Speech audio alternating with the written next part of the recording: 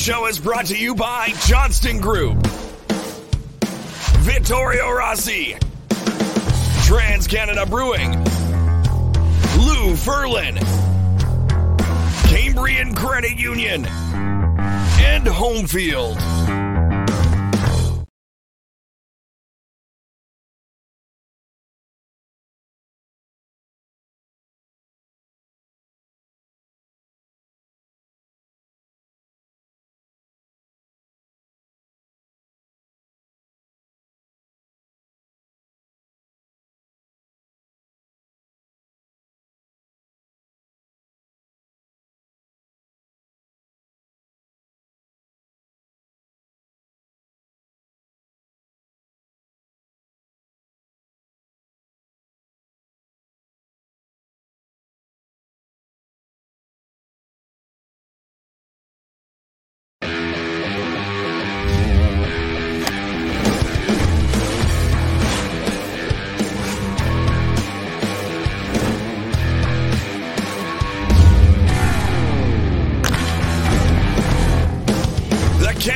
Show is brought to you by Johnston Group, Vittorio Rossi, Trans-Canada Brewing, Lou Ferlin, Cambrian Credit Union, and Homefield.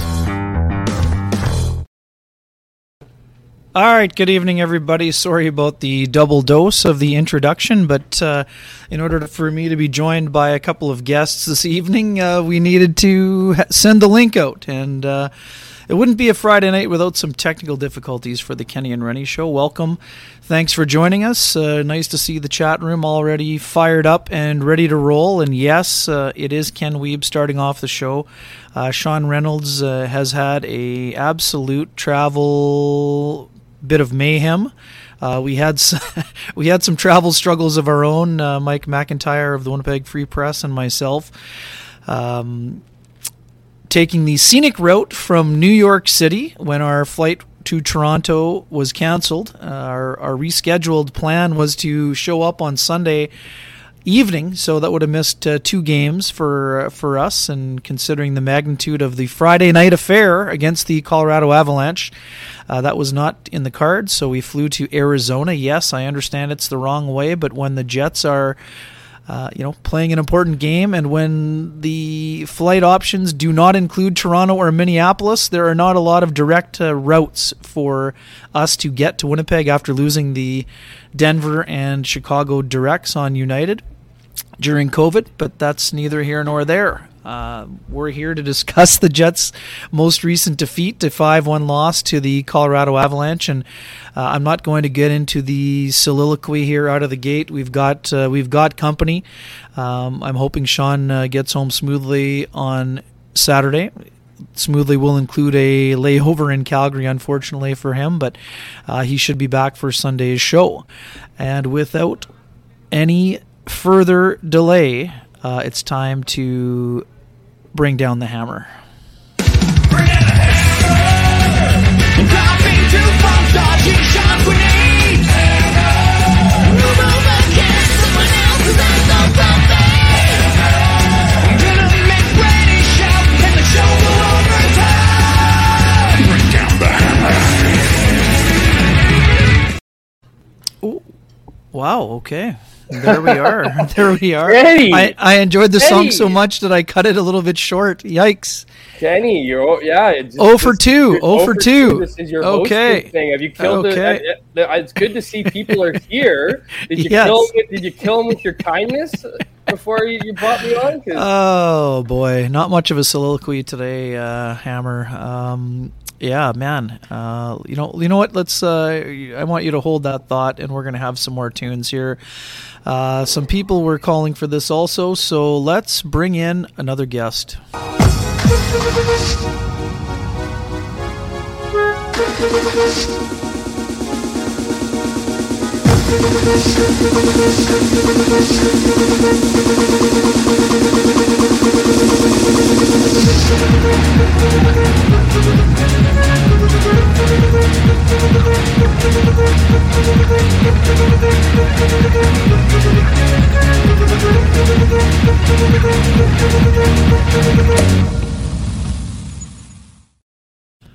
All right, there we go. And fill up just that to correct screen. You, Kenny, they were all asking for it.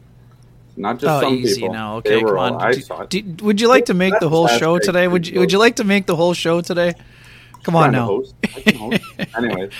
All right, welcome Scott Billeck, also of the Winnipeg Free Press. Jeff, you were in the building here. What? Oh, no. Come on, he doesn't. We're colleagues. We're not teammates. Well, I guess no, we're not teammates. I work for the Winnipeg Sun, buddy. Yeah, when did I say Free Press? Just now. Oh goodness, well, well then, hey, we're running on a little. Let's just get into the. Let's just cancel the show. Cancel the show. The lamplighter, and then we'll do the blah blah. We'll wrap things up. Oh my God, incredible! Us to go off on this game. Well, incredible stuff. Hang on a second before you get rolling here. Quick shout out to Frankie and the crew at Vittorio Rossi. We appreciate your support, and you help make myself and Sean Reynolds look good when we can, and go see the crew over on Corridon for your looks and tell them Kenny and Rennie sent you. Anyways, Jeff, you're in the building with me this evening. Mm-hmm. Scotty, you were watching very closely. Jeff, start with you. Initial takeaways, and let's dig into the game first, and then we'll get into the commentary, which was certainly plentiful, let's just say, after this 5-1 defeat for the Jets to the Avalanche. Yeah, I mean, a lot of words come to mind, but the one that that I keep thinking about, it's inexcusable. That effort was inexcusable. Good word. I mean, this is one of those things where not even Rick Bowness has answers, and that's a tough one. This is a team that, look, they came off a shitty road trip. They won one game out of 4. They come home. They're playing a Colorado Avalanche team that we know is surging. This is the thing about professional sports, and particularly hockey mad markets like Winnipeg, right? You win tonight's game, and you change the entire narrative of the last month.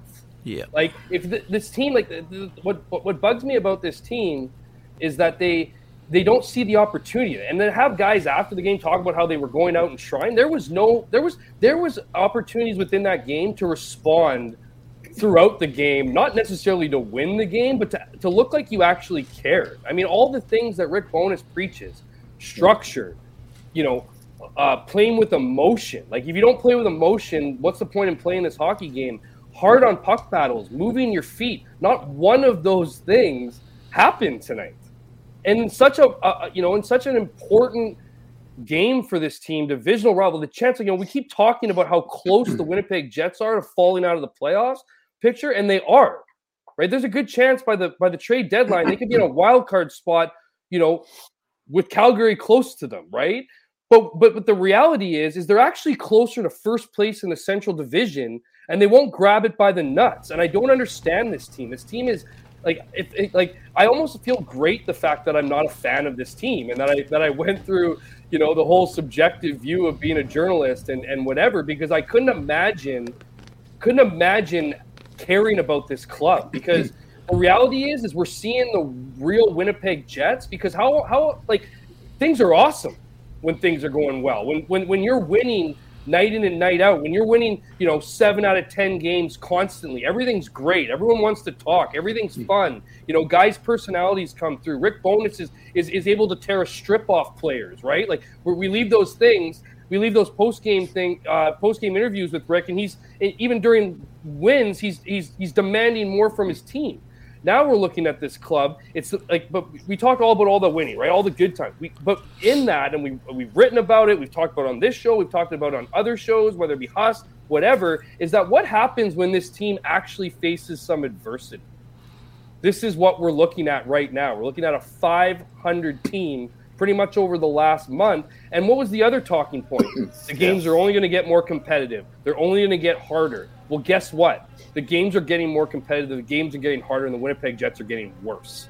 So my takeaway in this game is this team is not mentally tough. We're seeing the old Winnipeg Jets that when they go through problems, it's woe is me. It's cutting off post-game interviews 90 seconds in to nurse some of these players. It's absolutely ridiculous. Like, this team has a massive problem.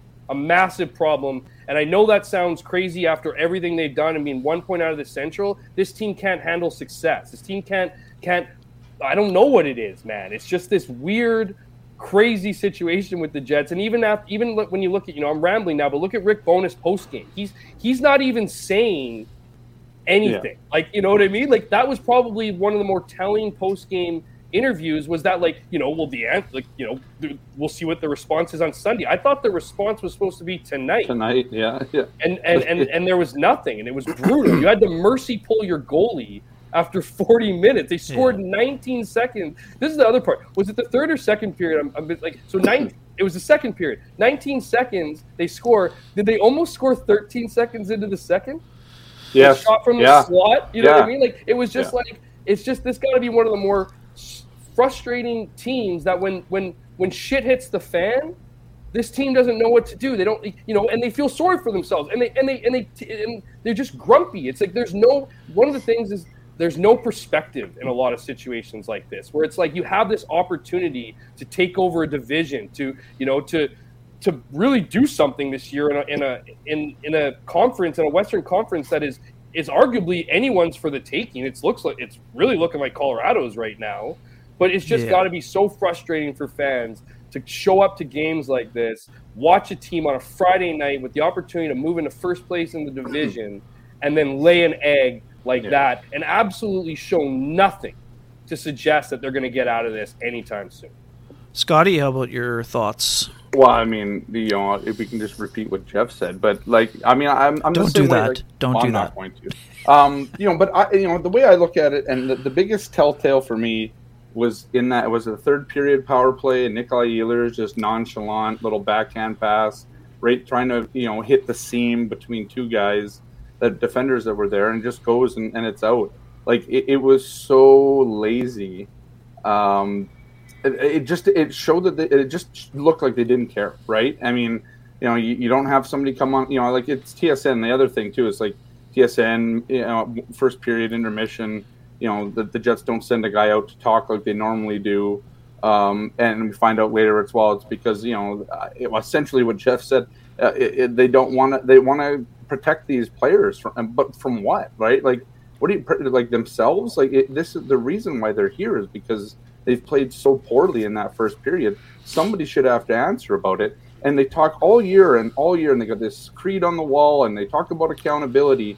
And then when it gets bad, like it did tonight, nobody comes out to even talk for 15 seconds during on the broadcaster. And like, I just like, and then you find out that, well, it was the PR guy that pulled it and didn't want to do it. And it's just like, what are they doing there? Like, send your best talker, send Brenden Dillon out. He was good after the game. Send him out and and talk about it.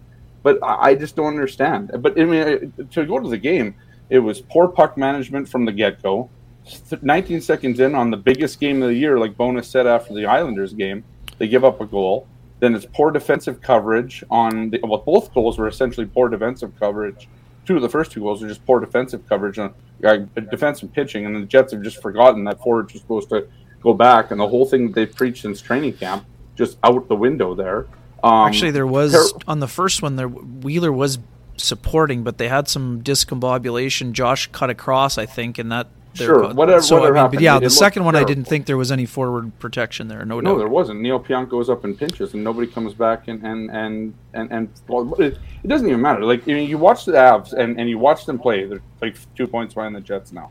But I mean, the Jets couldn't gain the zone to save their life tonight. The Avs skated into the zone almost every time and gained possession almost the whole night, right? At one point, I don't know. I think it was either Dylan DeMello or Neil Pionk lobs the puck to try and hit, like, Ehlers streaking down the left side. I mean, it's terrible passing the whole night. But it just looks like the Jets have reverted to, like, all their old ways, right? They start losing, as Jeff talked about, and then it runs right off the rails. And that's what's happened. It was embarrassing to watch that game tonight. And if you're a fan, I mean, you could see it. People were booing Connor Hellebuyck, which I thought was absurd because he was the only guy and has been the only guy. And the only reason why the Jets are where they are right now is because Connor Hellebuyck's going to be a finalist for the Vezina Trophy. And, like, the fans are giving him the Bronx cheer in the net for making the save. I didn't think that was very smart. No, but, like, the first goal, you give up a breakaway 19 seconds in because you haven't woken up yet. And then, the next goal after you fight back, and arguably, the Jets had a pretty good response to that. They get a goal on the power play, and it looks like everything's fine again. And then right again, it just, terrible defensive coverage, and they give up the 2-1 goal, and then that was it, right? Like, the team looks fragile right now. That would be the word that I think T-Will used it earlier, and that's what they look fragile. One goal, one bad goal on way, given up on a way that they normally wouldn't give up a goal this year, and that's it. They're done mentally, and the game's over, right? That they can't defeat themselves, their own demons in their head. Never mind the team that's on the ice, and like that's a problem. And so like and here's the other thing, like I don't know what you do. Like if somebody made the comment on Twitter tonight, it's like I don't even know if Cheveldayoff knows what to do come the trade deadline now. It's like, how do you fix what's like? You can't just bring in players to fix what's going on right now, because you still have the same players that can't fix themselves. And so is Timo Meier or any of these guys going to make this team actually better, or do they just get sucked into the same crap hole? I shouldn't swear on the show, but the same crap that they're doing all night. I know. Sean's not here, and it's just out of control. You guys are taking advantage of the substitute teacher here. Yeah, exactly. That's right. There's no delay on this show. Put the movie on. Do yourself a favor. But I just don't. All right, we're going to talk about the deadline in a bit here, but I know, but I'm just saying, after a game like this, why would you go out and spend anything? But the other problem is, what hang else on. are you going to do? I've got a simple answer to that. You want 22 more games of what you saw today? That's why you make a move. Okay. So if the problem is with the core, then move somebody from the core before the deadline. I still vote for adding to augment the roster. They've doubled down. They've doubled down 5 times already. So if you're not gonna push your chips in now, what are you waiting for? I agree. I've been on that for years now. But sure. The point is that who's going to come in and fix this team at this point, right? Now you're looking for Matt Hendricks again. You're looking for Matt because this feels like the 2018-19 slide where you got to bring Matt Hendricks in to try and fix your team. No, for me. What's different, Kenny? Well, what's different? They haven't even lost Josh Morrissey yet, and they're already sliding into oblivion here. So they're basically in first place, or have been all year, right around that. And now they're sliding out of it. That's exactly what happened in 2018-19.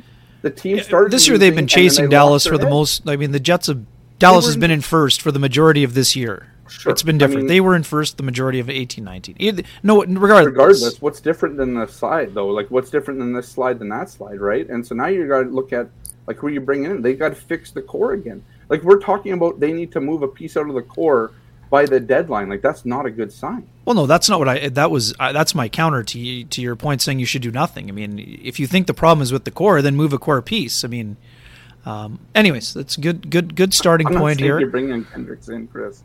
That's all. Anyway, I'm just talking to the chat. Sorry. Of course, that's fine. We've gone close to 20 minutes here. Let's dig into our lamplighter here, folks. We got a few options. Most of them, I think, belong to the Avalanche here. Jeff, start with you. Lamplighter was 19 seconds into the game. Yeah. It was a breakdown in the neutral zone led by, a breakaway by Nathan MacKinnon and obviously a finish to put the game up 1-0, and I just felt like that set the tone. Obviously, the Jets tied it up on the power play. Nice goal from Mason Appleton, guy who scored his second goal of the season. Doesn't log a lot of power play time to get that tip on Schmidt. Yeah, first time of the year he was on the power play, I think. So with that was an opportunity to get the crowd out of the game right away. Set the tone for a team that hadn't played in 4 days. It's so funny, right? Because it's like if the Jets hadn't played in 4 days, it was rust. Exactly. Yeah. This team flies into Winnipeg after 4 days of not playing, and it's domination. So yeah, I would say that would be. I'll keep it short as far as lamplighters go. I'd say the 19-seconder. Yeah, Scotty, for you, any? Well, it was that, but for me, then I'll go with Rantanen's goal because it killed the game, right? that goal was. It was a beautiful shot. It literally you're watching it. I don't know how many replays you guys saw it up there, but it looked like it hit the post and the crossbar, then the post again. Right, it just kind of did this big triangle. It was such a nice shot, but that killed the game. I thought that just killed Jets, and so that was the kill shot after they had tied it up. And the Jets just, it was a bad mistake, and they never recovered from it. Yeah, and I'm going to complete the natural or not so natural hat trick of Avalanche goals. You guys have hit the nail on the head, but to me, if we're talking about the issues that have been plaguing the Jets for the last 15 games where they've gone 6-9, look no further than the Bowen Byram goal. He walks in from the point, there's no one within 15 feet of him, and he rips his own shot bar down with traffic in front. That player can... This is not a weak side support situation. The puck went up from the left wing or the right wing wall. There's no one even in the frame. He takes 4 strides, picks up speed, and unloads a shot. I mean, a couple people online were saying to me Hellebuyck was struggling today. I'm like, 4 goals on 5 shots? Tough one. How about A, breakaway? B, 2-on-1 bar down. C, shot from the point off Confer's behind, over and in. D, a backdoor Byram walking in unabated, bar down through traffic. And 4, wrapping it up with the 5th, Matt Nieto backdoor tap in. No one near him. No one near him. No one near him. No one near him. So, anyways, and again, I'm with you. I understand the Jets fans were frustrated, but Connor Hellebuyck is not the issue for the Jets, and Bronx cheer was absolutely. I mean, fans can say what they want; they pay their money, but that's a big time error. This guy has saved the Jets bacon on so many occasions; it's not even funny. So you can tell how long, how this is such a what have you done for me lately? The year, literally 2 games ago, he makes 50 saves and just steals one in New York when they really had to win that game. Right. And then 2 games later, they're just like, "Oh no, he's terrible." I think it's more the symptom than the disease. But I mean, that's some misplaced anger, let's call it. But anyways, that's our Lamplighter, brought to you by the good folks at Trans-Canada Brewing. We've got another live Kenny and Rennie show coming up on March 18th, afternoon game against the St. Louis Blues, I believe, on the 18th. You can join us there at the tap room at 1290 Kenniston Avenue, where you can get your beautiful Lamplighter. And the Lamplighter from last game is none other than Jeff Monday. Looks like he's a day after listener. He chose the Lamplighter as the Ehlers goal in the game against the New York Islanders. Jeff, you can reach out to either myself or to SN Sean Reynolds via the old Twitter machine. Provide us with your information, and we will send you a voucher for a frosty 8-pack of Lamplighter, which you can enjoy. And if you are not the Lamplighter winner, you can still go down and grab yourself an 8-pack or any of the other delicious options they have available to you. Now we'll switch over to the We've Got You Covered play of the game, sponsored by the good folks, the OGs at the Johnston Group. Scotty, I'm going to cover you up quickly because we've got you covered quickly. Always. Jeff, start with you. There weren't a ton of options, but care to weigh in with one of the options? I feel like I'm going to steal yours, Kenny. It's not a block shot. No problem. No problem. I give it to Rick Bowness for pulling. There Connor you go. Hellebuyck after I like 40 it. minutes. I like it. I like you it. Need him to go through that anymore. I don't. That's certainly, as he said after the game, that had nothing to do with his goaltender's performance and everything to do with the players in front of him, and he had just seen enough. I think whether it's to save him for Sunday's 2:30 start or just to give him a break, I think that would be my got you covered moment of the game for sure. Yep, Scotty, for you. I mean, I don't really have one for the Jets, but if I got to name one, I'll say that David Riddick coming in to try and deal with that. Good one. And having being cold and all that, and hoping to hell, I guess, that he didn't have to get shelled the way that Hellebuyck did, and I guess they had a better third period, so at least. But Riddick made a couple good saves, and it didn't get more embarrassing than it already was. So I'll end now because I can't see me. So. Yeah. And I was going to go with Riddick as well, so I'm going to say Mason Appleton has the Jets power play covered, filling in for Sam Gagner on that second power play unit, getting his first shot with that second unit. Great tip in with the shot from Nate Schmidt that gave the Jets the equalizer at 3:12. But I like the choices by both of you better than my own. But we appreciate the insight, and that segment is brought to you by the good folks at the Johnston Group with the "We've Got You Covered" play of the game. Anything else we need to what else do we need to dig into from the game before? Actually, you know what? Let's switch gears. We've all been writing about the trade deadline. I wrote a column in the morning. Jeff, I know you were working the room this morning. I was not at the rink today. What was your? Can you give folks a sneak peek of what they will be seeing? I'm sure your story's already been posted, right? It's already been posted at winnipegfreepress.com. It was posted at 7, and by the time I realized it was online, the Avalanche went up 1-0, and it was around 10 minutes later. So I figured I wouldn't tweet out my story that said the Jets might go big at the deadline, right? And rumors suggest something, a big move is coming, which I do think is the case. So do I. I think in this situation, people you talk to around the league. I mean, you can't. The fact of the matter is, you can't waste any more years with Connor Hellebuyck between the pipes. Exactly. This is the reality. Is you probably only have him for the rest of his contract, and you just can't waste those years. This isn't. But the problem is, the reality and the problem is that the Jets. This is such a key.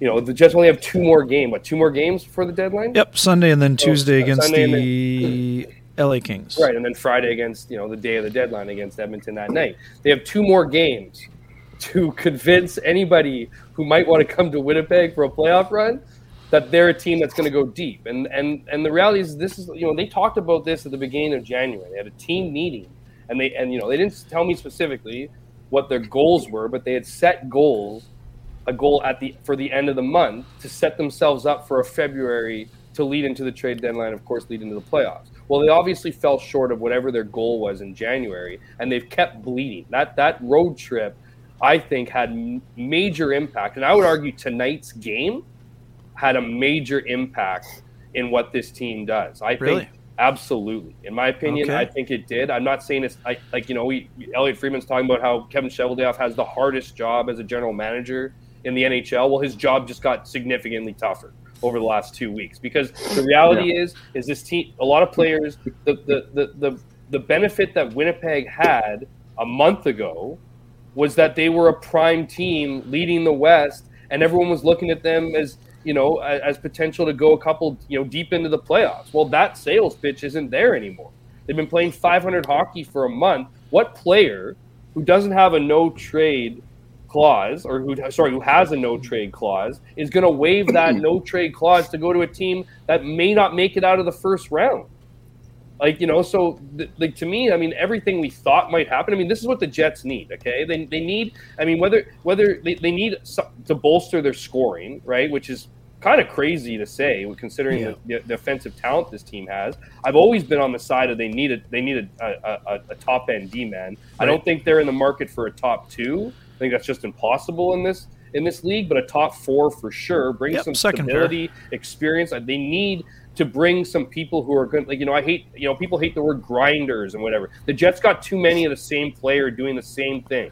They need guys who care, who are hard on the puck, who can play hard minutes against hard competition, set the tempo. There's too many guys on this team that just play perimeter hockey, and like Mark Scheifele tonight. Like, come on, man. Like, what was he, a -3? I mean, like he was waiting for the game to happen. Like, Mark Scheifele wants to be up there with all the best players. He's a point getter. There's no doubt about it. Mark Scheifele's had a decent season this year, but like the last while here, it's just like this particular game. I mean, it's just vintage Mark Scheifele. He doesn't want to play hard hockey. He doesn't want to fight for pucks. It's just waiting for the game to happen. Nick Ehlers. I mean, we talked about that dancing around the sideboards and then whipping a backhanded puck. Yeah. I mean, the guys were running into each other. I mean, I know I'm off topic on the deadline. The Jets need everything. You know what I mean? And the worst part is like, you think a team that doesn't have one single Stanley Cup, like, who's the most experienced player on this team? Who's gone deep into the Nate Schmidt? Nate Schmidt went to the final. Yeah, final. Right. You know what I mean? Brenden Dillon went to the final too with the Sharks. Yeah, I guess So you have could two argue. guys Yeah. that you brought in. Okay, so there's two guys you brought in. There's nobody when the pressure gets tougher, the games are harder to play. The mental hurdles in the playoffs don't even touch game whatever this is. You know what I mean? They're way tougher, and so this team needs they don't need a Matt Hendricks. I don't think this isn't a situation where they need to get the leadership group in. I think that stuff's been handled. They need to get players who care. You know, if it isn't that a leadership. Cup winner. I mean, we've talked about this too. I mean, Jeff, I think what you're getting at is the same as what I was saying too. Jets need somebody who's been to the top of the mountain. I mean, whether that's in junior, in the Calder Cup, whatever. They need somebody who has been to the dance.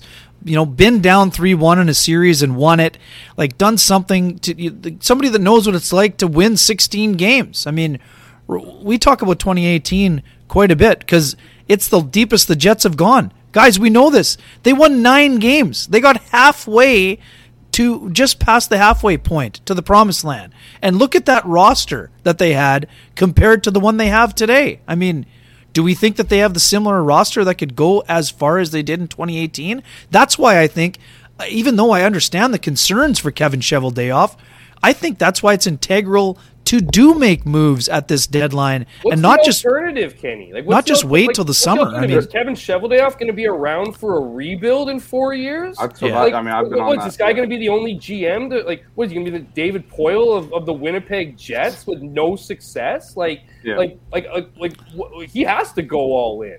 He has to help this team. He's got he's going to lose his best players in 2 years or sooner. If he doesn't make deals at this deadline. He's telling his players he doesn't believe in this team, and if the players don't believe the GM believes in this team, they're not going to believe in the GM or the team either, and they're going to leave. So they made their bed. You need to make moves. You have to go all in on this season. I'm not saying sell all your future assets and really screw yourself over, but you better be meeting the market's demands and bringing players in, because the way this team is trending, they're going to be out in 5 games. Scotty, I'm going to go devil's advocate here, and I would argue. I mean, what Jeff is saying is 100% accurate. I mean, the Jets are in a tailspin right now. They're 6-9. They're struggling, but doesn't the fact that they still are within striking distance of first almost also enhance the importance of making a move? I mean, because Dallas has only won 2 of their 10. I mean, they're playing worse than the right. Yeah, no. The problem is, or at least I guess the silver lining. I shouldn't say the problem is that. At least maybe the Western Conference isn't, but the Central Division is still up there for the taking. And if the Jets can find a way to win a few games and get that winning feeling back, they could just win the division. They have to. But I think the strategy might change going into the deadline, like Jeff said, but in a different way. You're not just looking now for all these guys with term and all that stuff. You're looking for a couple rental players that are going to that are going to be an impact players on your team, because what else can you do? This is the thing, and I'm going to dovetail a bit off of Jeff's thing about Kevin Cheveldayoff's not going to be in a few years unless Mark Chipman is stepping in and saying you can't trade this guy and that guy. What does Kevin Cheveldayoff have to lose by trading? Not saying selling the whole farm, but it's trading some of his biggest names, his biggest draft pick. He has nothing to lose, right? Because he's not going to be here. I agree with that. He's not going to be here to witness a rebuild. Somebody else is going to have to come up and come in and clean his mess up. It's already a mess. So why wouldn't you just sell it now? Sell as much as you can to get as many players as you can to try and fix this, and then you hope you catch lightning in a bottle and go from there. That's what other play does this team have?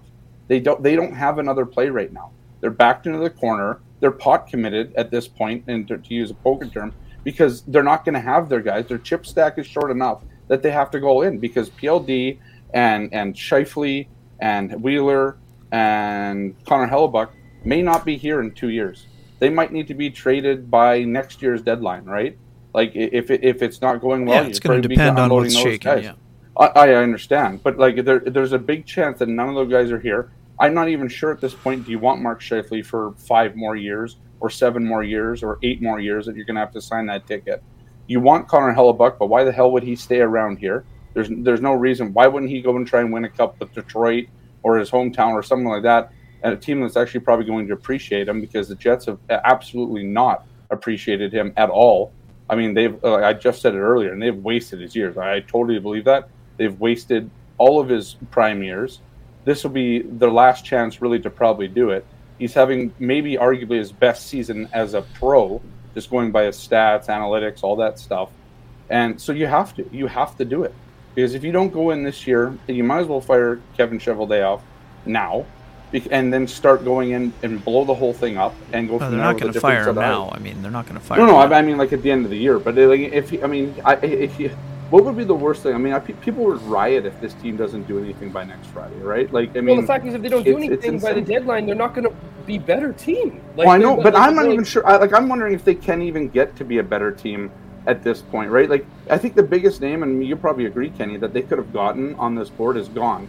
He's in Toronto, but part of probably the biggest trade so far of this deadline. Maybe it's Tarasenko, but I think Ryan O'Reilly. Oh, I think O'Reilly is, because he had everything that you said, and he can play hockey, and he's a leader, and he comes in and he's already the biggest dog in the room because he's got the Conn Smythe and the Stanley Cup and all that stuff. He still can go out there and do everything Rick Bowness wants him to do, including win face-offs for this team. Like, they missed the boat on that guy, and he was the biggest. He was the perfect fit for this team, right?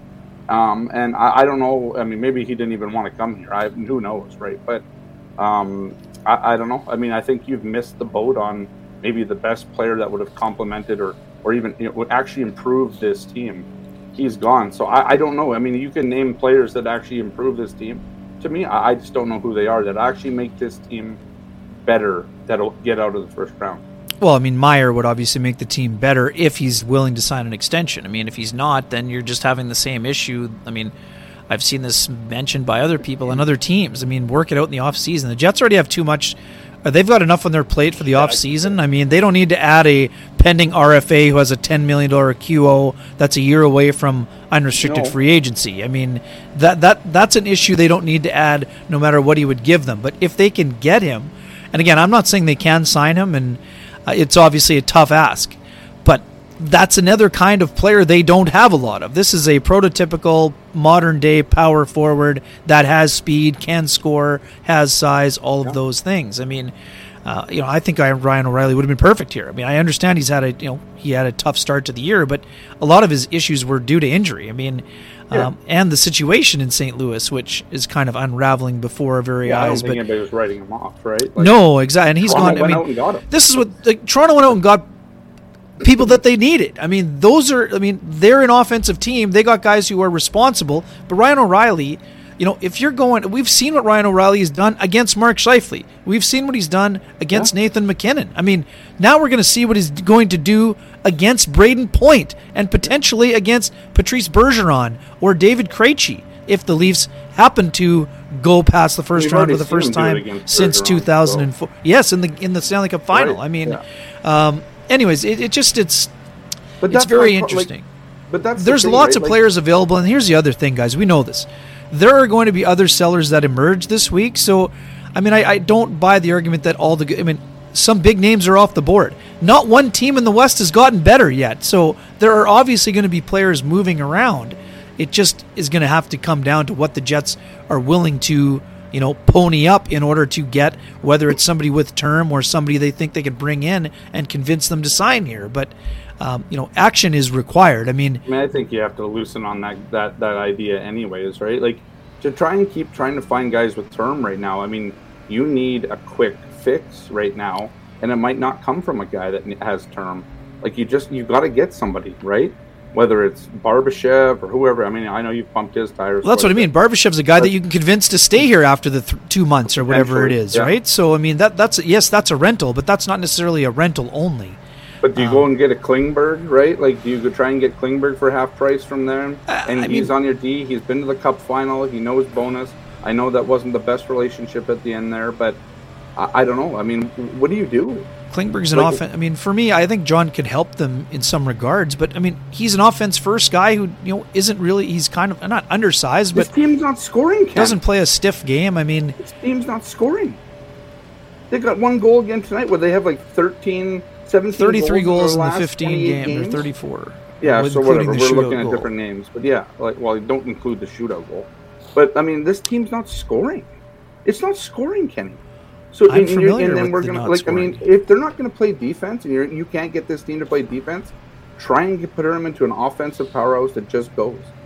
I don't know what else you can do. Well, when is the last time a team that is offense only won the Stanley Cup? I mean, when's the last team that did that? I mean, I know Toronto's been trying to do it for years. So I mean, and how many rounds have they won since 2004, Scotty? I mean, you're answering your own question. I know, but my point is, like, are you going to change the DNA of this team between now and April 21st or whenever the playoffs start? Well, yeah, I thought the Jets were spending the time since September trying to change the DNA. But as soon as they start losing, it just goes out the door. I mean, so what happens if you get down 0-2 in a series, right? Like, are they just going to just pack it in? Like, I don't know. Like, what's the identity of this team? Like, the problem is I don't think they've been able to establish an identity enough to know what pieces they actually need. And so when you're just looking for, like, maybe the best name or, whatever, this guy to plug this hole, but they can't even find a guy within their own team to play in the top six, but they don't know, like, who are you going to get to play in the top six? And then you need somebody to score on the, in the bottom six, because nobody's scoring down there. And then on D, I mean, the goals have dried up a little bit on defense too. So I don't know. It's just, yeah, I mean, maybe get a second Connor Hellebuyck, man. Like, I have no idea. Jeff, what kind of sense? I mean, Adam Lowry was, saying after the Islanders game, after, pointing the finger at the, complimentary scorers to pick things up, like, saying we got to show the GM why they should be buyers. I mean, what kind of sense did you get today from talking with Josh Morrissey and Mark Scheifele in terms of where their heads are at in terms of maybe potentially adding pieces here before next Friday? So that's the hilarious part about asking players about the trade deadline. Right. This team, they don't want to touch it with a 10-foot pole. And the reality is every single team, every single player wants to improve the roster come trade deadline. They'll be excited if they get a Timo Meier. They'd be excited if they got a Ryan O'Reilly, right? That would be the interviews afterwards. Well, the ones leading into it, not mine, not my business. That's not my department. Not my department, yada, yada. And I finally go, is that just like the canned answer to these things? Like, you obviously want your team to get better, and Josh Morrissey was a lot more forthcoming than Mark Scheifele this morning in that, because I just don't think you want to be the player that goes, yeah, we need to be adding, right? Like, you're alienating your GM, you're alienating some of your players, your teammates who are worried about the deadline. That's the other reality of this, right? Is you have guys that are concerned about maybe being dealt or getting their playing time drastically reduced. I mean, the counterpoint to that is earn it, obviously. But I mean, as far as what they need at this point, I mean, look, you mentioned Adam Lowry. I mean, that line has 4 goals in the last 30 games, none of which have come from Adam Lowry, and 2 of them are empty netters. I stole that from Twitter, so I should give credit to the guy who sent that. I'll see if I can find it. But I saw that stat and was like, that's pretty telling. But it's also, to me, like, the problem with this club is they're not willing to put in a hard 5-on-5 game. There's too many players that are built for, run and gun, scoring, like maybe run and gun, but that's just when things open up, right? Like they're a team that wants to. They're a team that wants to. They're getting chances. They need to finish, obviously, but they're a team that would prefer to do it the easy way. This team isn't built to do it the hard way. And the reality is, if you're going to win a Stanley Cup and you're gonna go through all those rounds, you need to play a hard game.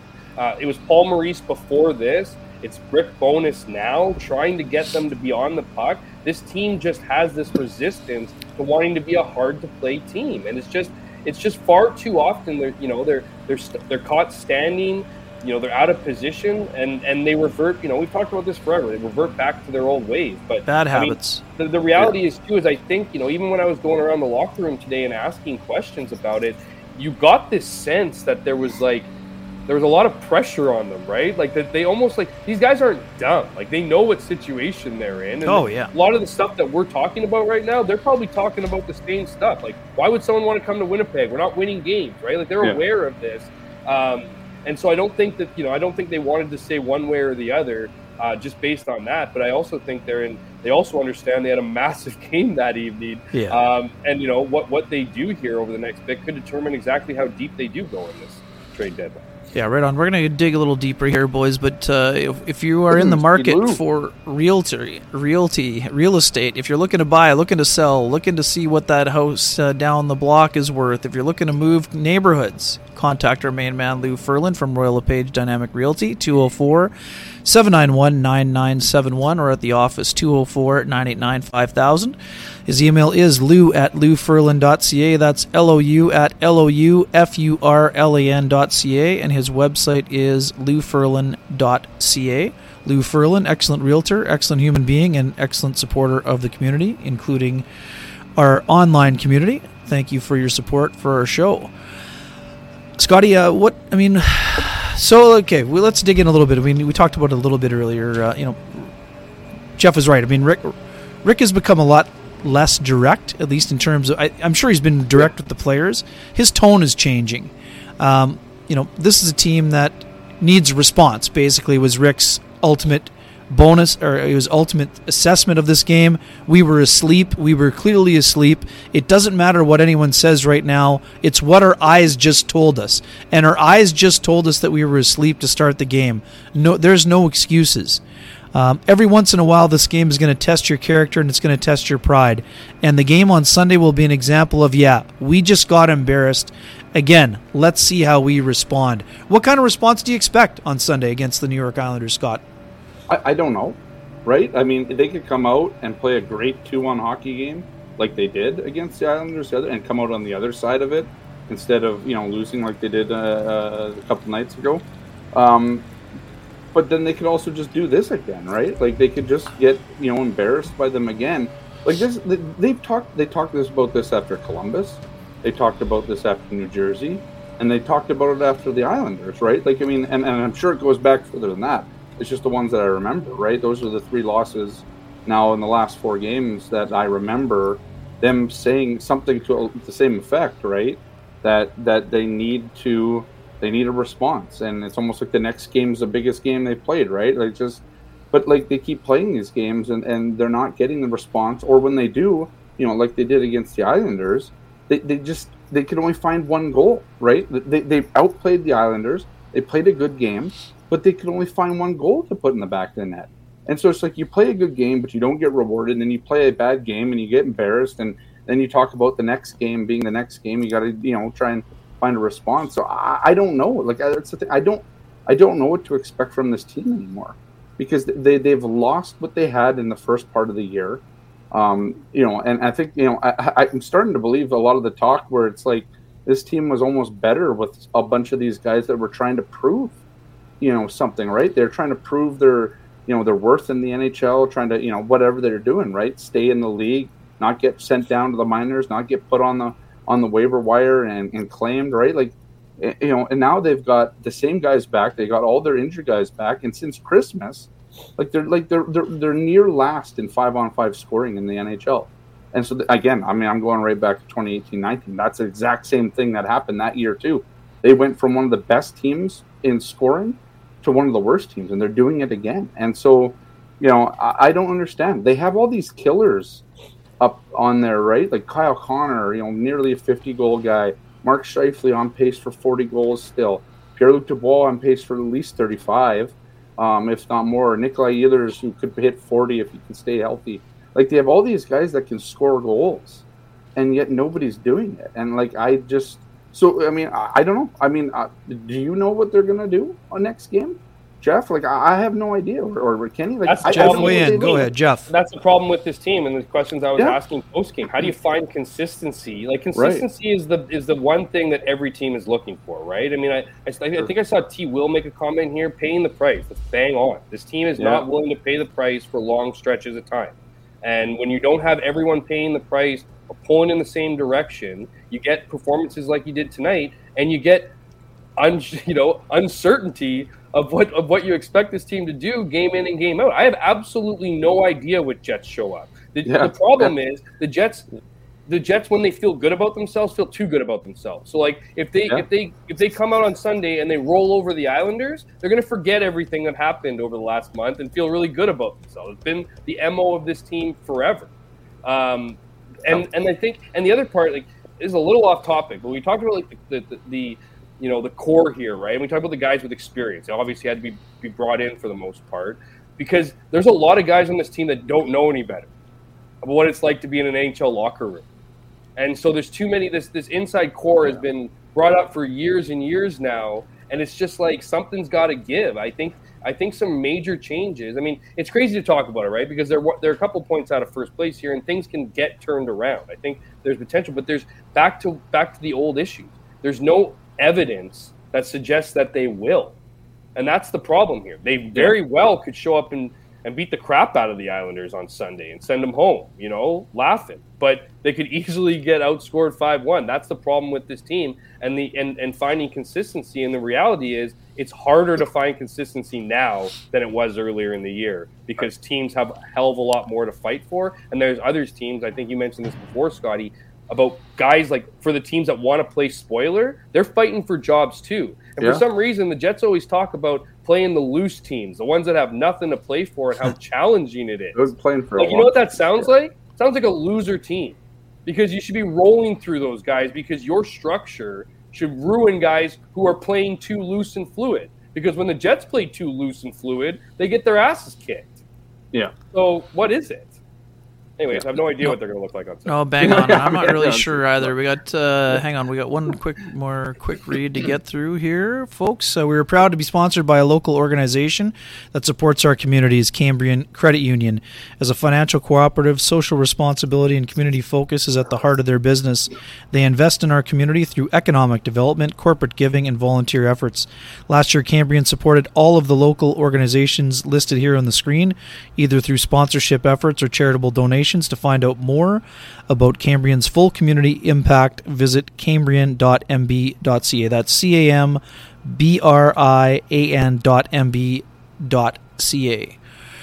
Yeah, I mean, in terms of Sunday, I mean, boy, oh boy, it's going to be interesting, right? I mean, the Jets just saw the Islanders, and in some ways they got hellebucked by the other guy. They got Sorokined, basically, in the game.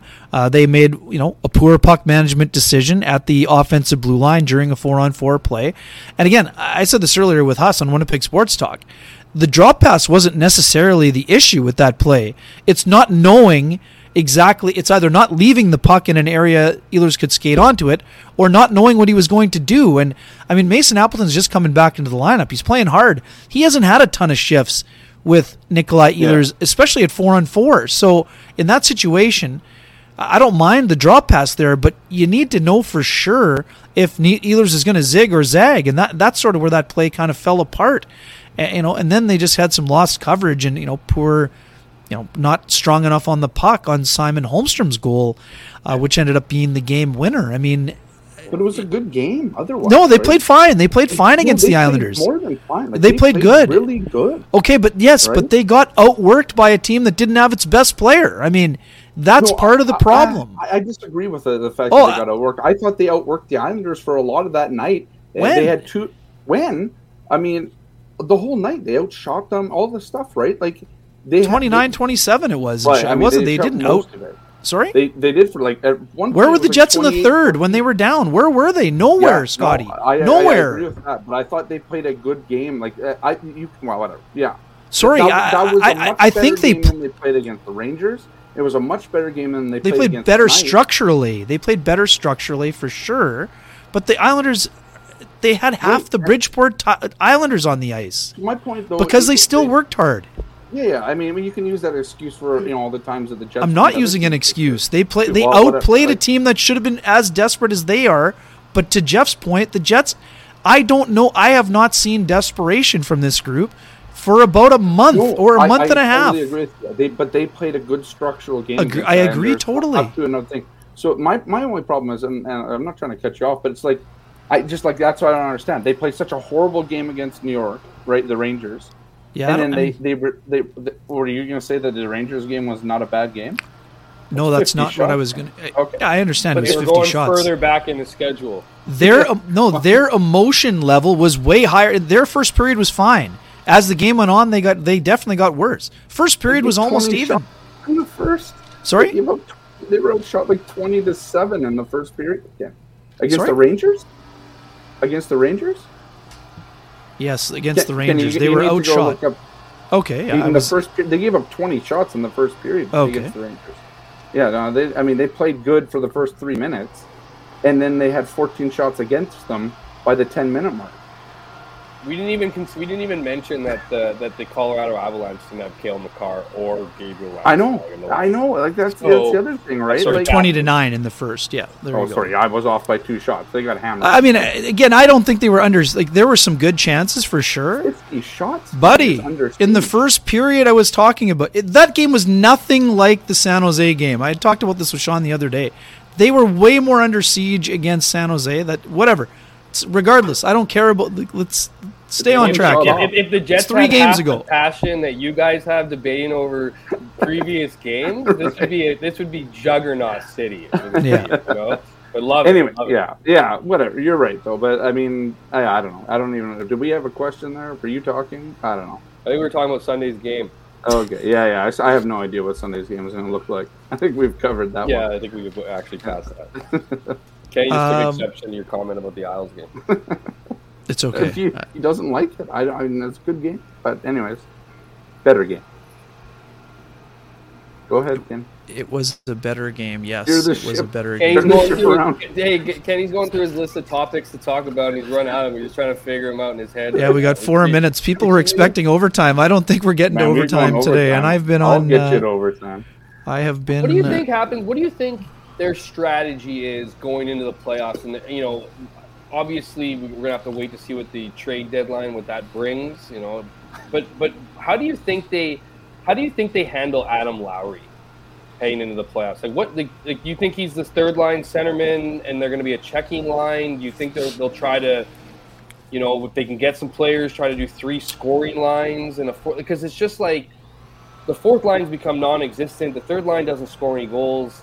And it's at what point? I mean, that part was like. I mean, they were like a group that everyone not wanted to emulate. I wouldn't go that far, but they were getting tons of praise when things were going well. And now it's like, what is it like? We know how important it is to have a deep lineup in the playoffs.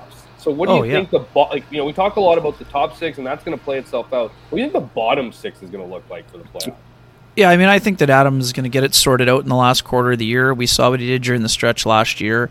I think if you have Ivan Barbashev or someone of that nature playing alongside him, I mean, Morgan Barron's working really hard, but I mean, Morgan Barron's still working to establish himself as an NHL player. So, and I see the comments rolling in.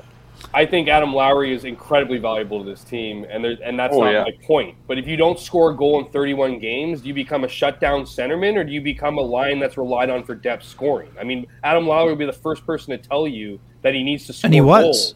He said it after Wednesday's game. And he does garner chances. This isn't an anti-Adam Lowry discussion. I'm just wondering how you utilize your bottom 6 with what you've been getting over the last couple months. Yeah, I mean, I think that there's that's why we talked about. So the Jets need 3 things, like we talked about. They need a top 4 defenseman, they need a middle 6 forward, and they need a fourth line. I don't know if it's center or wing, you decide. But I mean, Adam Lowry's role is to play the shutdown role, but he's going to need to chip in the playoffs. So, Jeff, to your question, I think he stays on the third line, but I think you augment him with more offensive or more experienced wingers and who are defensively responsible, like a guy like Barbashev, who's won the Cup. Barbashev, during that playoff run, often played against Bergeron in the Cup final, whether he was on the third or the fourth line with Sundqvist, Steen. A lot of those guys were kind of circulating through, their bottom 6 was kind of in transition as well. So that, again, I think would be another way for them to kind of get going. And even in this, I mean, MacKinnon had a goal and an assist in the game today. But at 5-on-5, Lowry's line did a pretty good job against him. I know you're going to say, well, he had 2 points. Well, I mean, it wasn't Lowry's issue on the breakaway. And on the assist, on the Comfort goal, it's basically a shot from the blue line from Rantanen that goes off someone in front. So in terms of chances allowed or chances against, I mean, that wasn't an issue because Lowry's line wasn't even on the ice for that second goal. So in the hard matches, he's been doing fine. But, I mean, you're right, Jeff. He's got to get his offensive game back to where it was in the first 20 games. I mean, well, we've seen it there. Like, that's what I'm saying. How can you rely on him? Like, I mean, I'm not saying you can't rely on Adam Lowry. He's an incredible leader. He's the one guy who gives a shit every game. He's the guy that Winnipeggers love and should love. He finishes his checks. He plays a hard game, but your third line centerman can't go 31 games without a goal. No, for sure. And I'll counter that. I don't think you need Adam Lowry to score in the playoffs. And I'll look back to the 2000. No, hold on. You don't need your third line centerman to score in the playoffs? Go back to 27-18, man. He didn't have a goal in that whole playoff. 17 games they played. But the reason why he was on the ice all of the time and not led every night, but led a couple nights in minutes, was because him and Andrew Kopp and Brandon Tanev were the perfect shutdown line. One of the elite shutdown lines that whole season. I remember writing a couple of stories on this, analytically, speaking. And Adam Lowry, I don't know how many goals Brandon Tanev had or Andrew Kopp in those playoffs, but Adam Lowry had 2 assists in the whole playoffs that year. And that was it. But they didn't need him to score because everybody else was going in the first 2 rounds. And Kopp then 1 and 2 for 3, Tanev 4 and 2 for 6. Yeah, that's not a lot of scoring over 17 games, is all I'm saying. And so you look at that, Adam Lowry, your top 6, they've shown before that they can have playoff success with Adam Lowry not scoring. But if you're going to do that, first of all, you need your first 2 lines to be really good. And you need that Adam Lowry's line to be one of the best lines in the whole playoffs at shutting down the opposition's best, so you can at least work the matchup, especially if you have home ice advantage, to work the matchup when you're at home in those games when you're rolling your lines out. So yeah, I disagree that Adam Lowry has to be scoring. Maybe on this team it's more Adam Lowry has to be scoring on that line, that the way it's configured 100%. right now. Right now it does, yeah. So, but if you're other guys, like, they're not a shutdown line. Like, they're not yet, but you were asking the question. I'm not saying they're not a shutdown line. They're asking the question. You were asking the question. What do they need to do or whatever? And with that line, I said they need a third line center that can score the way it's configured right now. You brought up a great checking line, guys that left and signed massive deals. They have, but so why not go out and make that and checking Morgan line Barron on the third line with him? Right. So go out and make that checking line again. You know that Mason Appleton can be that right winger to do it because we've seen it. That is Mason Appleton's going to be logging in top 6 minutes. Well, I mean, so that's a thing. But yeah, okay.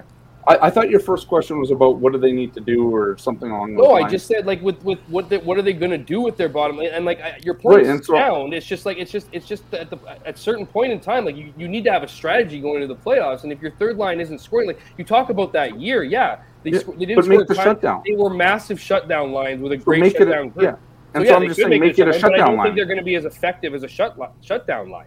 Like, I don't think you can put Sacramento line and Morgan Barron and Adam Lowry against. I'm saying go out and get pieces, right? Well, that's what I mean. But who's that player? Go get Tanev. Well, it might be Barbashev, right, Kenny? But the problem with you get Barbashev now, he's probably going in your top 6, right?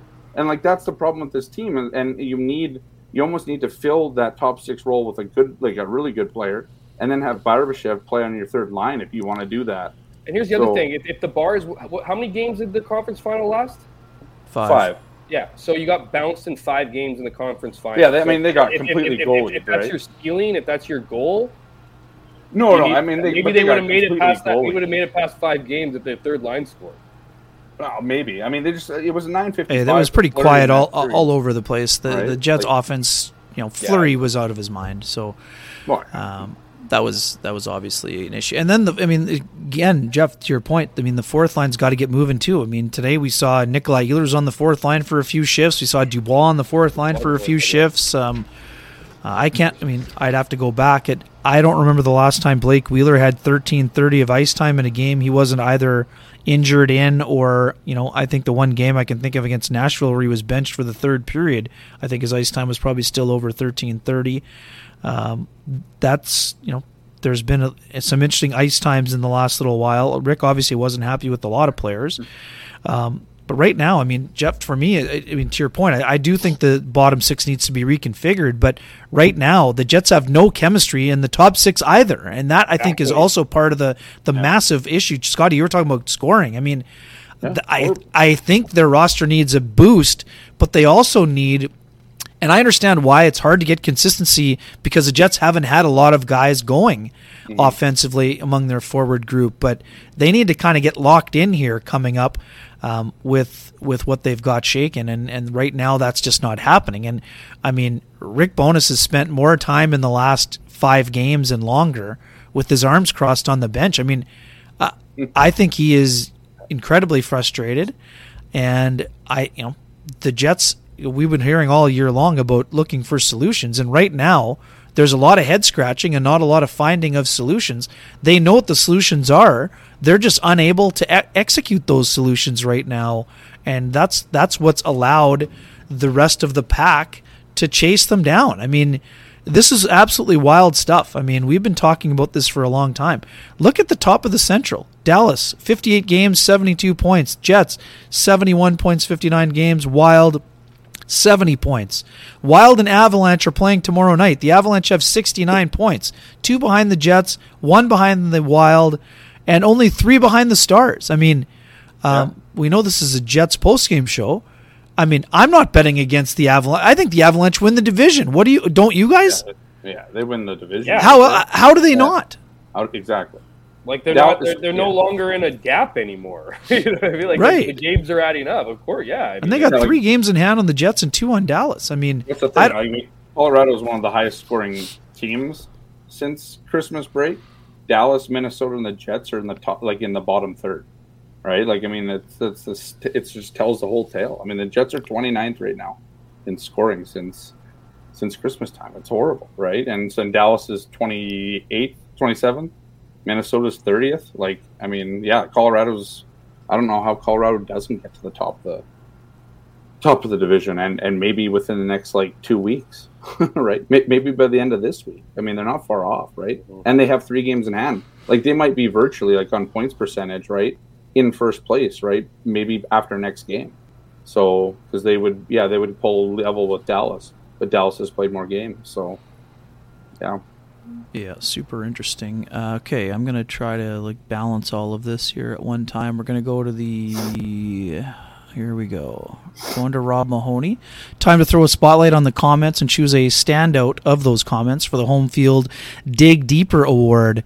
Thanks to Rob Somerville for your winning comment. And just like Rob Somerville, Home Field is always going to dig deeper to find the best marketing solution for your company. Find out how at myhomefield.ca. That's myhomefield.ca. And Rob Mahoney. Sorry, Rob. Somerville had a winner earlier. It's Rob Mahoney's turn to win. Somerville, you got Summer on the mind. Yeah, exactly. After the balmy. Turn the club, Rob. Yeah, exactly. Right. Rob Mahoney. Yeah. Avs showed what a championship team looks like, even without their captain, Gabe Landeskog, and the best D-man in the league, Cale Makar. Chevy and the Jets have a long way to go. That is our Home Field Dig Deeper Award. Rob Mahoney, you can... Is it Rob that does all the Lou Ferlin comments too? After he often is very deep in the Lou Ferlin category. You yes. were talking about Home Field. I interrupted you. No, right it's okay. It's okay. Right now. I've already done the read. I just had to get the branding up there. Home Field for marketing and more. Yeah, exactly. Home Field has put together the excellent intro and extra videos that we've been getting all the commentary about. So before we wrap, we are into overtime. Good job by you guys. I'd like to get home at some point here. Jets will be off tomorrow, it sounds like. Then they'll face the New York Islanders on Sunday. That? What is I don't why do you give that team it's very simple, Scotty. There's the only reason you give them the day off is because you think they are mentally fatigued. It's simple. I mean, otherwise you're practicing. The team obviously has things to work on. The only reason the coach would say this is if he believes the rest will help them in an afternoon game. You have left to practice. I don't think it's a day off, though. I think they're going to be at the rink. And they might be, yeah. Well, don't they have something scheduled at the Iceplex tomorrow anyways? Fitness I thought they're there. I'm pretty sure there's a fan thing. I don't know. They told fans to come out on Saturday. And then, if I'm not mistaken, it's some Jets thing for 3 hours between 11 and 2. I could have the wrong weekend entirely here, but I thought it was tomorrow. Anyways, the Jets don't have much time to practice next month, right? They play 15 games in 31 nights. in March, right? We talked about the while you were on the plane, but like they don't have a lot of practice time left to fix their issues. So I just don't understand why they're taking the day off tomorrow. Like, I mean, if you think they're mentally or physically fatigued, like that's already a problem. But you got to get them in there to do something. So, well, no, our days might be numbered too. Do you know that Sunday's next gen game? Yeah, I mean, kids are going to be coming in doing our jobs and stuff. I'm afraid that they might. Some kid's going to ask the hard questions now. Yeah, exactly. Good. That's all right. Hang on a second here. I'm aware that the Avalanche have not had Landeskog, but it's reinforcing the fact that they're going to get Landeskog back for the playoffs. The team that we saw that was dominant is going to be even better, right? Well, and the real point is that they're playing. They came and whipped the Jets team tonight without these players. Like, that's the big point, right? Like, the Jets can't do it when Matt Barzal's out of the lineup in New York, right? But they can't. But the Avs come in here and just, embarrass the Jets without, like, the best defenseman in the league and their captain. Yeah, hey, like, they're built differently. They're built like a team that can win, has won, and knows how to win, and the Jets just aren't. Well, I mean, the Avalanche also hadn't been out of the second round until last year when they won the Cup. So I mean, they were able to push through last year. The Avs have been a steady climb up, right? Where the Jets go to the West Final, then they fall off a cliff in the second half of the following year. Then they're out of. Well, they're not out of the playoffs. Scotty, they went out in the second round 3 years in a row. That's not a steady climb. The Jets have had one good year in 12 seasons. They've had one good year. They didn't go up to the second round in 3 straight years. The Jets. Colorado, man, you said it was a steady climb. It is a steady climb. They're there. They get over their demons. They go to the Western Final. They lose there. Then they win the Cup the next year. It's the same thing with Tampa, right? But like the Jets were. No, Tampa got swept and then they won. They did. They did get swept and they won. But the Jets have never. They haven't even been. They weren't even in the playoffs last year. The year before they sweep and then get swept. The year before that they didn't actually make it into the playoffs. Like, it's been a long time since the Jets have actually tasted real success in the playoffs and gone somewhere with it. And right. so like yeah. Anyway. Well, speaking of Gabriel Landeskog, I mean, there was a point in time where the Avalanche were gonna move on from him. Yeah. And that was, through those issues, right? Like, I see your point, Scotty, and then I think that they had to learn the hard way in a lot of ways. And but they did. Came out of it, and they did learn it. That's right. The thing. Like, the Jets don't even get to the second round. They just, they right. Whatever, the next year they got bounced in the first after they went to the Western Final, and so yeah. I mean, it's been very jagged for the Jets, right? Where for Colorado, it started and they got to a level, they plateaued a bit, but then they rose again, right? Like, they never dipped, in my opinion. So, and they always just kept trying to get better, adding the right pieces. Where I'm not sure that's always been the case here. So, all right, Jeff. Anything else before we wrap for Sunday? You know what? For the fans out there and the people who stayed around this late, thanks for doing that. Yeah, that nice job. 241 people at midnight. Been a tough game to watch. You guys are, and it's so funny. I tweeted out a photo of the stand, or a video of the stand. Just how, like, with this whole idea that this was a Friday night game, divisional game, an opportunity to move into first, all this stuff. That wasn't a shot on the fans. That was a shot on the Jets, who didn't show up and didn't deserve to have you guys there by the end of it. But at the end of the day, you know what? This is a team that still is very much in the hunt. We're going to see a lot of exciting hockey, and hopefully they can get through these growing pains and be better for it, because, this isn't an ideal time to be losing games, putting together a stretch of crappy hockey, but there are worse times, and that's leading into the playoffs. So, there is time for the Jets to get this turned around. They've been a good team at stretches for this year. It's just figuring out, willing to pay the price and willing to go to work, man. You know what I mean? I mean, that's what it comes down to, right? It's not going to be easy. Winning the Stanley Cup is the hardest trophy to win in professional sports. It's grueling. And, you just hope that this team can get through that and learn through some of this adversity and get better for it. Yeah, and sorry, quick one. I can't, maybe it's because I was on the plane so long. BA split. Here we go. BA split. Barbashev has 11 frickin' goals. He's going to get the offense going? ? Please wake up. BA split. The leading goal scorer on the Winnipeg Jets' third line currently has 7 goals. And the second leading goal scorer on the second line has 5 goals. I didn't say Barbashev is going to be the biggest target to put the Jets' offense over the top. He is meant to augment the third line, and if he goes into the top 6, it will be to help them. He had 26 goals, I believe, last year. So that's why I think he could help the Jets. It's a complementary piece, not the main target. We're going on a double OT. Hey, you missed BA's comment about best post game in the city right here. Oh, I mean, BA Split is a hardcore. He's there all the time, or she. I'm not sure exactly. Probably he. We don't want to assume anything here. Oh, BA is walking it back. That shows how bad we are, he says. So. What shows how bad we are? The Jet. You mean we as in Jets. Oh, anyways, good stuff. Hey, he said you're bad. Yeah, he probably did. He probably did. He's gonna drive He you out probably there. did. He probably did. Thanks very much to Jeff Hamilton of the Winnipeg Free Press and Scott Billeck of the Winnipeg Sun, my former employer also. Scott was not my former employer, but he works at my former employer's office. I appreciate you guys. Tell the people what happened. I took your job. Yeah, you took the job after I left for another job. Right. Yeah, exactly. What are we doing right now? Yeah. You should just go at it. Just blacken my screen out and just go at it. It's good. It's good. But people love this. I'm getting Scotty's not banned, people. Scotty's not banned. I hate to consider myself a third person, but it's a hammer version of the story. Let's go super late. You can spend the next 30 minutes. Yeah. Oh, we could. John Gibson. Let's bring up John Gibson, best goalie of all time. Kenny and I will just go. We will go. All right, this has been a treat. Thank you for joining us. The numbers were at 240. They're at 10 right now. Yeah, we will be back on Sunday night after the Jets take on the New York Islanders. Thanks to our special guests, we'll have Sean back in the mix. Thank you to our sponsors, and we'll see you on Sunday. Thanks for watching and listening.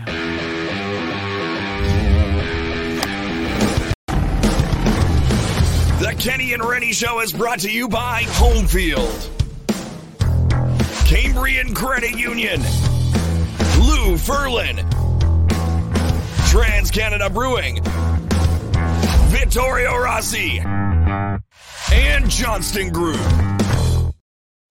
Who did that? Oh, we're still live, Kenny. You gotta take us.